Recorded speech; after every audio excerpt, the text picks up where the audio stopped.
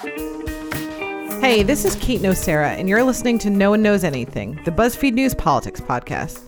And I'm Charlie Warzel, a senior tech writer at BuzzFeed News. Every week, we talk about this crazy time in American politics, break down a few stories, and try and make sense of things. Today, we are going to be talking about the massive fight between the NFL and the President of the United States, Donald Trump. And we're also going to be talking about how Facebook is dealing with the Russia investigations. We are also going to have a chat about how Charlie can't really find a story to work on. It's going to be our new spin-off podcast. It's going to be What great. should Charlie write about? So joining us now to talk about the NFL and what exactly is going on with all of that is Darren Sands. Darren is a political reporter at BuzzFeed News, has covered the Black Lives Matter movement and black politics broadly for years. He used to be a sports writer in another life, and unfortunately, he loves the Patriots, but we forgive him. Darren, how are you? I'm good. How you doing, guys?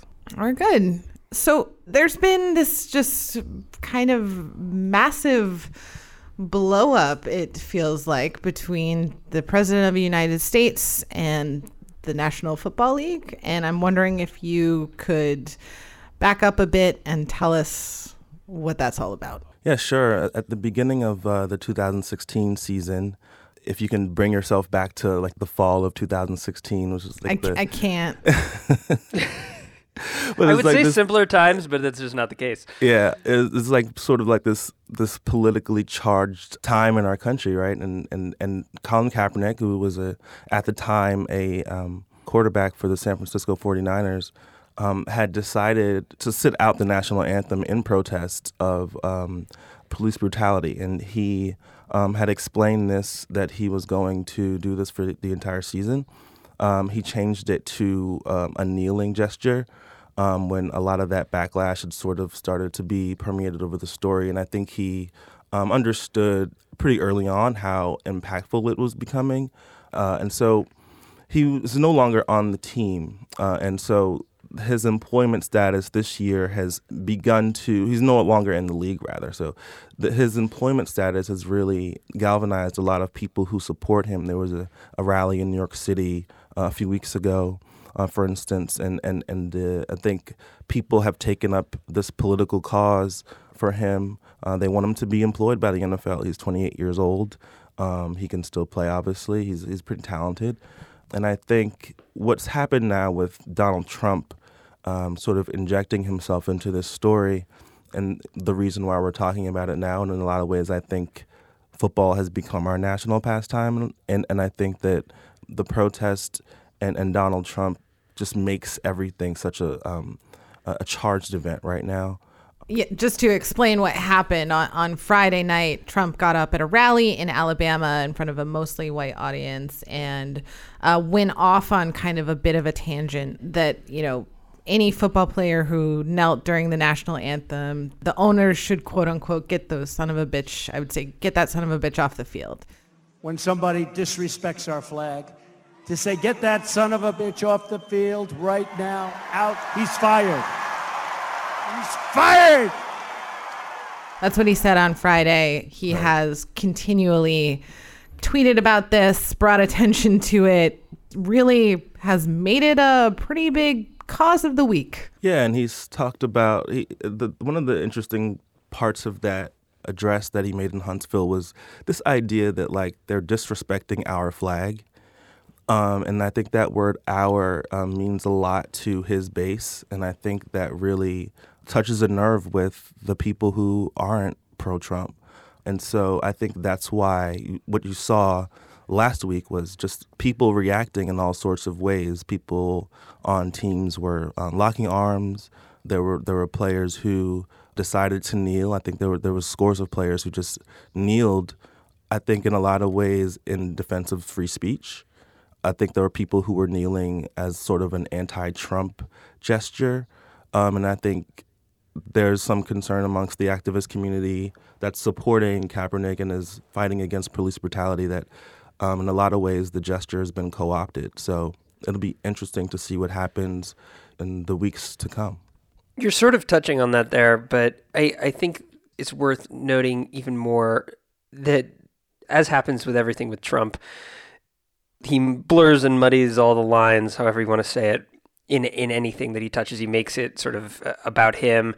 And these protests are sort of confusing at the moment. There's people standing for the anthem, kneeling after, any permutation of the kneeling or locking arms gesture.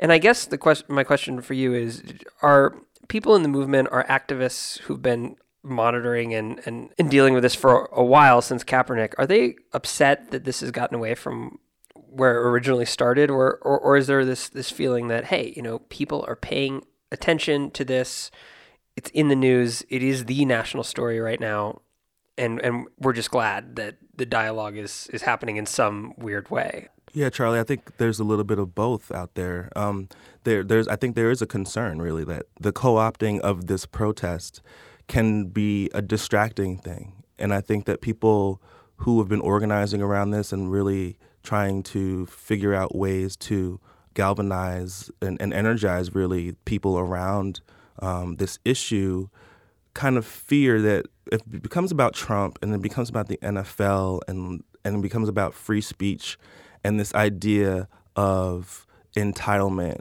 that comes from these players, it's just entirely distracting. And so what I think they're doing is trying to really make a concerted effort to put the issue at the forefront and be really explicit about what Kaepernick was initially trying to bring attention to last year. And a lot of the players, I think, are very emotional about all of these issues. And so I do think that there is some concern, but I do think at the same time that there's a lot of energy. There are people who are in politics who I think understand the extent to which this can be a really big thing for people to sort of get around. And I think the problem that people had in 2016 was that they didn't know how to energize young people, especially. And when you talk about some of the numbers in 2016, there was 700,000 fewer, for instance, black voters that year than there were in 2012. And so that's a real problem when the Democratic Party is trying to put together a winning coalition. So I think there's some people who really are hoping that this is going to be something that people can rally around and that sort of a mass movement comes out of it to really fight against, racial inequality and talk about white supremacy and talk about police brutality and how all those issues interconnect. I think one thing that I've found incredibly interesting through all of this is Trump's insistence that it is not about race. So how are people responding to Trump's reaction to all of this and his sort of continuation of having this fight? Yeah, it's difficult because I think that a lot of the players took it as a very offensive thing. And I think they saw it as something that they saw the president of the United States telling them what to do and telling them how to be. And there's a lot of anxiety about what the expectations are of a young black man in America who makes a very good living playing football. And the idea of sort of respectability, how do you comport yourself in public, those are all issues that are kind of fraught with race in ways I think Trump kind of understands. And ginning up his base, as you kind of say, is there's very coded messages in a lot of what Trump says, I think people feel like. And so the idea that he was going to get up in Huntsville, Alabama, and talking to his base and talking about NFL players who are explicitly protesting the anthem on this issue, the idea that that wasn't going to be about race, I think is unrealistic. And so it's complicated in very difficult ways. And it's why we're having this sort of national conversation right now, I think.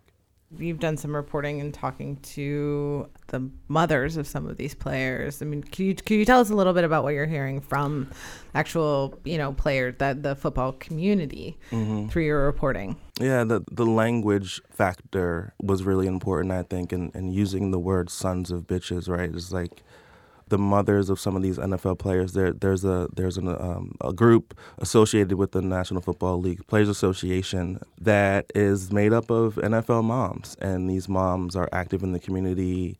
They go to games, they do events, they have some charitable causes, and I was able to get this letter that they'd sent, an open letter, basically, defending their sons. And I ended up talking to the president of the organization, and she was really upset. Her name is Michelle Green. She's the mother of a retired player named Bryant McKinney. And, when I talked to her, I brought up this idea that, they put in the letter that they took it personally. And I said, how do you feel that he would use that language up there? And she was very apprehensive about saying we're not bitches, right? Like this word was very sensitive to her. But she did say in the quotes in the story that I wrote that, we're not what he said we were. And so it's like people, on the one hand, like, this is a very national story, right? And this is a very tense time in our country. But I think for the players on the field who put their bodies on the line, and for families and for Colin Kaepernick himself, it's a very sensitive thing. And so, some of that reporting has kind of come out, and even talking to folks who have talked to Kaepernick himself, it's a tough time for him as well. He's trying to stay ready for the season, but he's also, from talking to people, from what I've heard, he's also trying to figure out, if it doesn't happen, like, how can he continue to kind of use his platform to affect change? And he's been giving of his own personal fortune to all sorts of causes across the country, and groups, and people who are sort of active doing different things in the community. And so I think there's a distinct sense around, like, the NFL community that they don't want the moment to go by without having a real profound effect on, the conversation in our country, but also the conditions of people of color who are suffering, and people who, are fighting against police brutality. All right, Darren, thanks so much for joining us. Sure. See what happens this weekend. Thanks, Kate. Thanks, Charlie. Thanks.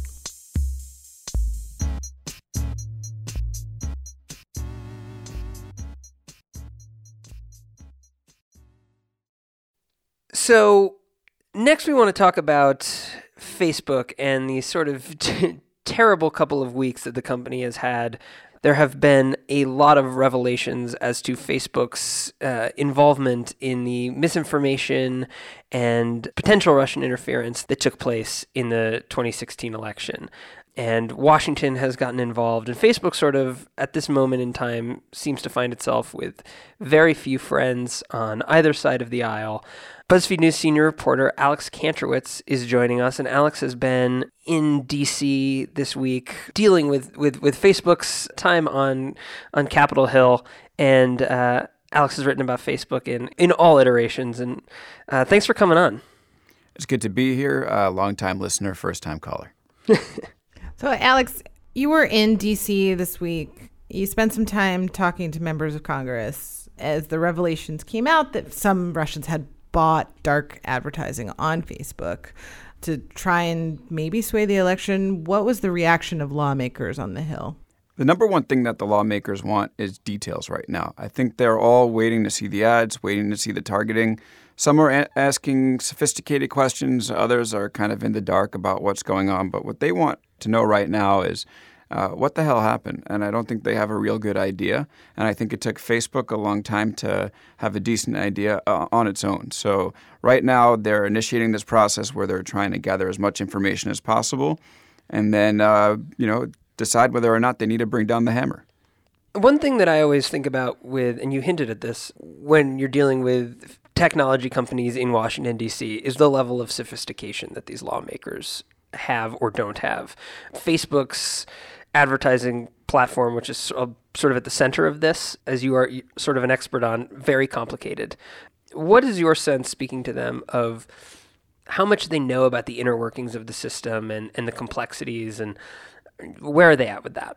Some of them are asking good questions. So Eric Swalwell a Democratic member of the House Intel Committee, said he wants to see whether or not the same creative that was used by the Internet Research Agency, that Kremlin-linked organization that ran these ads on Facebook in an attempt to interfere with the election, whether the creative that they used matches some of the creative that the Trump campaign used. So that's like the actual images that appeared in the ad, which, maybe that there's something interesting there. So they're looking for collusion between the Trump campaign and this organization. I think that everybody sort of admits, whether they say it out loud or not, that the chances are pretty slim that they're going to find that. And they're looking for the smoking gun. So the smoking gun could be that creative. The real thing that would be interesting would be if they were using the same email addresses to target as the campaign, or they were using similar voter scores that are in the campaign system. So I don't think anybody in Congress has a really good understanding of how that stuff works on the back end of Facebook. There's a pretty big knowledge gap in terms of what they know and what they need to know. It seems like Facebook itself kind of was caught off guard by a lot of this. I mean, if you remember after the election, you obviously remember after the election, Mark Zuckerberg, CEO, basically said it was ridiculous that fake news or anything about Facebook could have had any kind of role in the election, and has since, in the last couple of weeks, really been a little grovelly about, man, we fucked up so bad. I know you had a big story kind of about some of that today. Could you walk us through a little bit of that? Yeah, absolutely. And just to lead it off, Facebook's biggest problems in the past couple of years have all been a result of them just assuming that there was too much good happening on their platform and not really anticipating the bad stuff. You can look at everything from the fake news issue to the violence issue on Facebook Live. And all this stuff is a result of Facebook, not imagining that its platform can be capable of bad stuff. So maybe we can go back to that in a bit. The news that we broke Friday was that Facebook's VP of Communications and Policy, Elliot Schrage, said the pretty crazy line that Mark Zuckerberg uttered 2 days after the election. He actually tested that out, and that was in reference to the notion that misinformation on Facebook could have swayed the election or one way or another, or influenced it at least. And Zuck initially was dismissive. He called it a pretty crazy idea. Now, on Wednesday, he apologized for that. So the story that we broke was this didn't come out of nowhere from Zuckerberg. It was something that Facebook was toying around with in public in front of a group of around 70 communications professionals in a gathering in San Francisco the day after the election. So the election happens. The next day, Schrage goes out and says it's a pretty crazy idea. The day after that, Zuckerberg says it's a pretty crazy idea. So there was this institutional, organization-wide denial that the nefarious aspects of what actually happened. And Facebook is now kind of coming to the realization like, oh, this bad stuff did happen. People weren't as good as we thought. And it seems like a really great insight into the mind of Facebook, that this is a company at sort of unprecedented scale in the world, over 2 billion users, that also that works in a highly structured PR environment. That there is not a lot of open candor and candid nature when Mark Zuckerberg issues a statement. It seems to sort of peel back the layers on that a little bit. Yeah, when you do an interview with Facebook folks, a lot of times it will feel like they're reading off a sheet of paper. One of the interesting things, when you speak with Zuckerberg, he actually gives you more than the traditional Facebook product manager. People have this image of him as being a machine or like being a robot that just like reads script from his programming language and just reads it off into the world. But Zuck is actually a lot more human than a lot of people think. This line, of course, was something that was talked about by communications people before he uttered it. And I think the real thing that it's illuminating about is that you wanted to know, I think the public had a right to know whether that was a flippant remark that Zuck made and wasn't well thought out, or was a well thought out institutional remark indicating a greater blind spot to what actually happened. And it's the second one, which I think is pretty interesting and newsworthy and like kind of sets the stage for where we are now. And this sort of dovetails into the statements that he made in the middle of last week about responding to Donald Trump tweeted, that Facebook was sort of out to get him and had anti-Trump bias. Zuckerberg defended that, but his remark in general was sort of very defensive and sort of painting things both ways, saying Facebook has enormous influence. It turned out more people in the 2016 election than both campaigns combined. Also, yes, it has influence in a negative way, perhaps, but it's not big. It's not the good outweighs the bad. Pretty classic Facebook, but it really seems like that statement was notable because of the defensiveness, but also notable in this sort of disconnect with the way that the world is viewing the platform. And I think it's sort of what you brought up a few moments ago, that this idea that nothing truly sinister or evil can happen here because we're a connecting force for good. Yeah, I've been thinking about this. Let me start by saying that Facebook probably thinks it's a bit of a piñata right now, and it's not entirely wrong. A lot of things happen during this election, and that company is being held up right now at this moment as sort of like the implied nature from a lot of comments you see is that like they were the be-all evil. Yes, they're very powerful, but did Facebook's vulnerabilities sway the election ultimately? Probably not. That said, the comment was incredibly defensive. He said the right doesn't like us and the left doesn't like us, and we're just, a platform for all ideas. Well, the right could have legitimate criticism of your platform, and the left could have legitimate criticism of your platform too.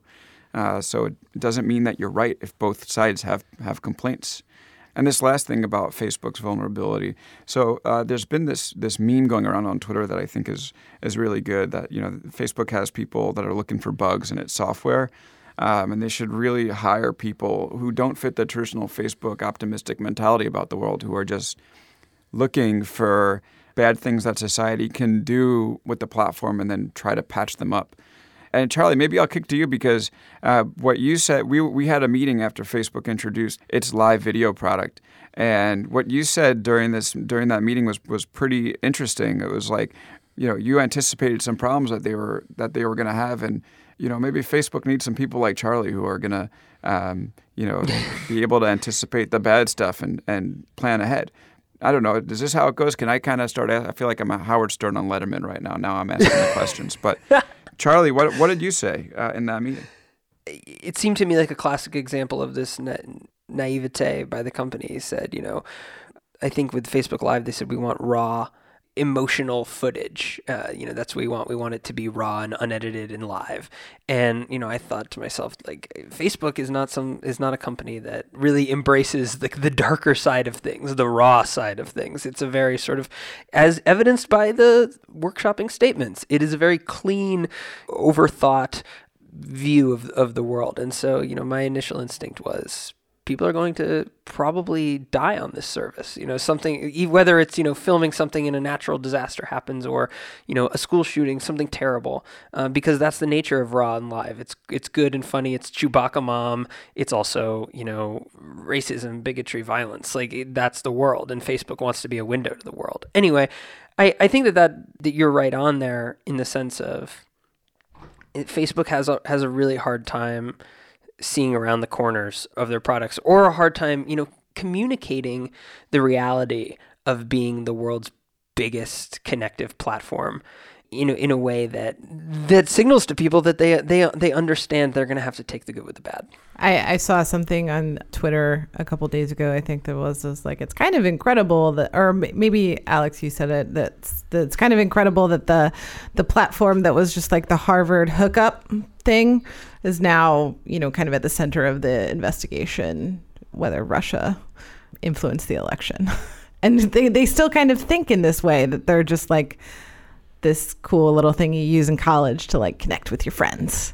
Right, and the optimistic view is that this moment in time, having to go in front of the Senate Intelligence Committee and talking about how, nefarious actors are trying to influence, the U.S. election and hack democracy, maybe that will be a turning point for them where they start to think, hey, there might not be only good things happening with our products, and we should really think this out before we release them to the public.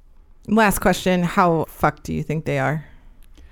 Well, we talked earlier about how well the people in Congress know Facebook's ad platform. And I think it's an easy statement to make that they don't know it as well as Facebook. And even Facebook doesn't seem to know it that well.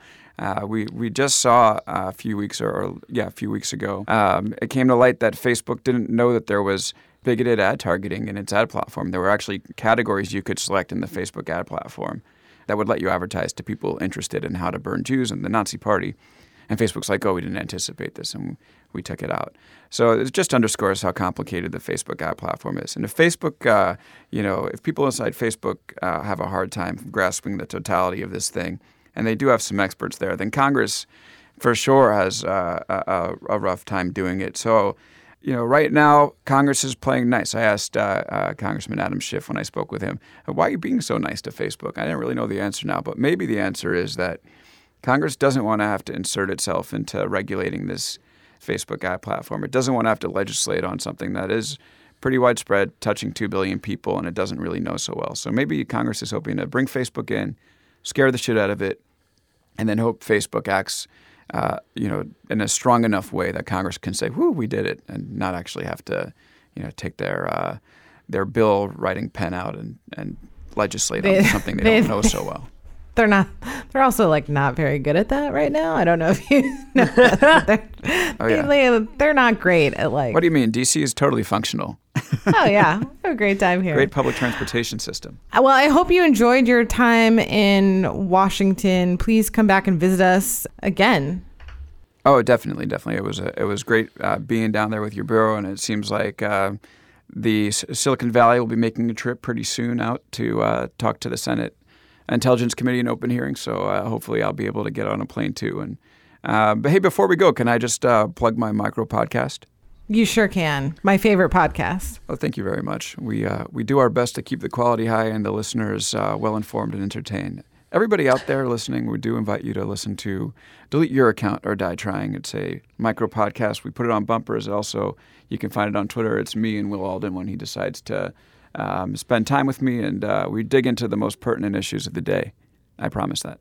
Wink. It's genius. So, yes, you have the full endorsement of No One Knows Anything. Thanks again, and it was great being with you guys. Let's talk soon. Thanks, Alex. Thanks, man.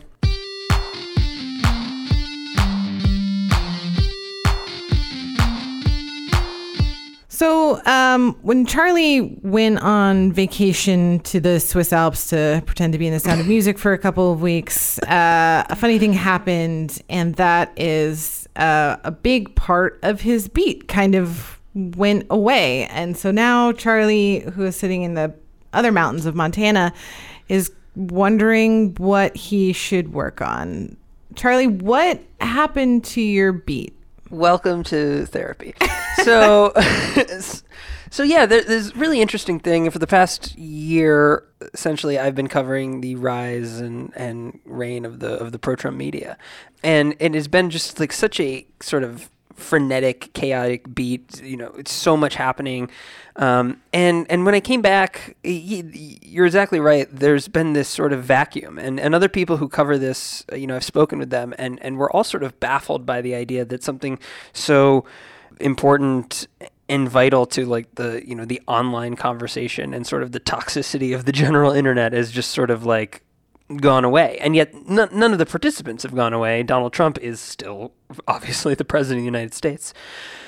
And so I've done sort of a lot of soul searching on this. And the reason we wanted to bring it up in this podcast is because I think it says some things about the pro-Trump media. One of which is, while I was gone, there was just sort of a series of natural disasters, 3 hurricanes that really affected parts of the United States. 2 earthquakes.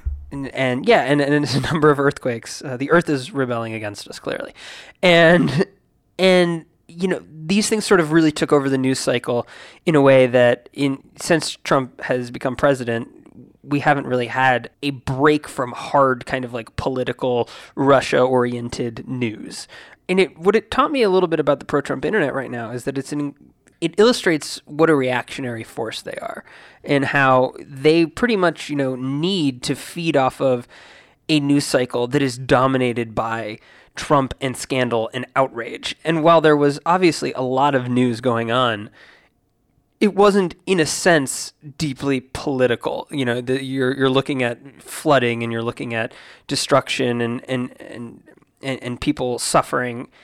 It's a lot different from, discussing whether Jared Kushner's security clearance is blank. And so, I really felt that it sort of told me something about this beat and a little bit about what happens next? And I think that if you sort of look at this group, and I started to talk to some of these pro-Trump people, I heard too that there is a little bit of fatigue right now with Donald Trump as the president in this group. You know, that his brand is a little bit toxic, even among certain pro-Trump segments of his base, simply because what's going on with DACA, you know, the potential compromise that's in the air, that really, you know, sort of roiled folks in his base. He hasn't really, you know, the failures on getting a healthcare bill passed.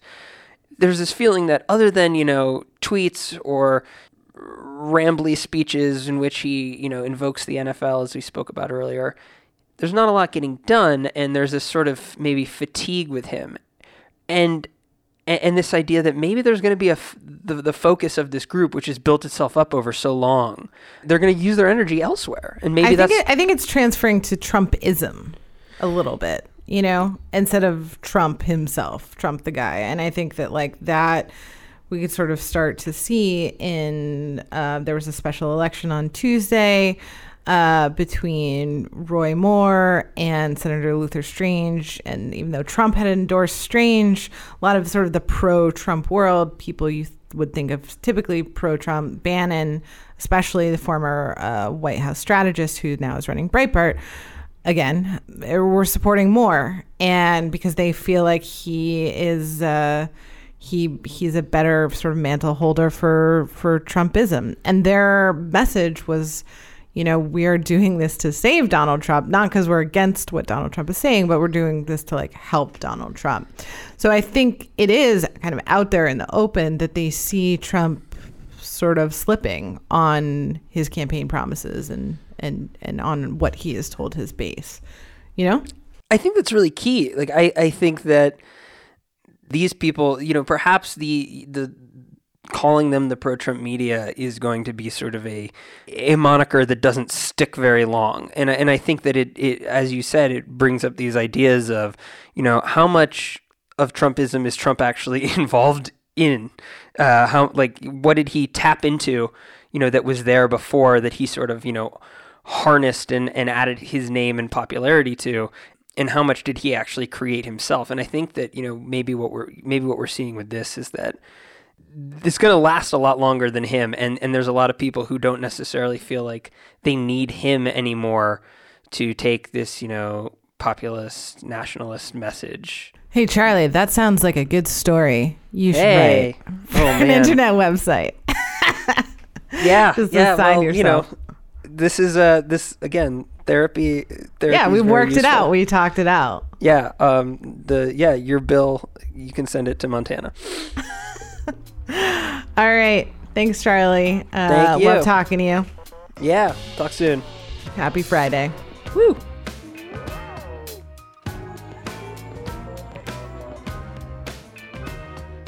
All right, just a reminder that October 6th will be our last show, at least in this iteration. We're going to take some time and think about what a news podcast will sound like for BuzzFeed. Well, when we do have updates, we'll drop them into the feed, so keep your eye out for that.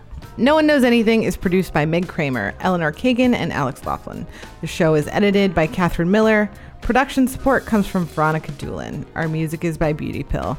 You can find us on Twitter at Kate Nocera and at C. Warzel.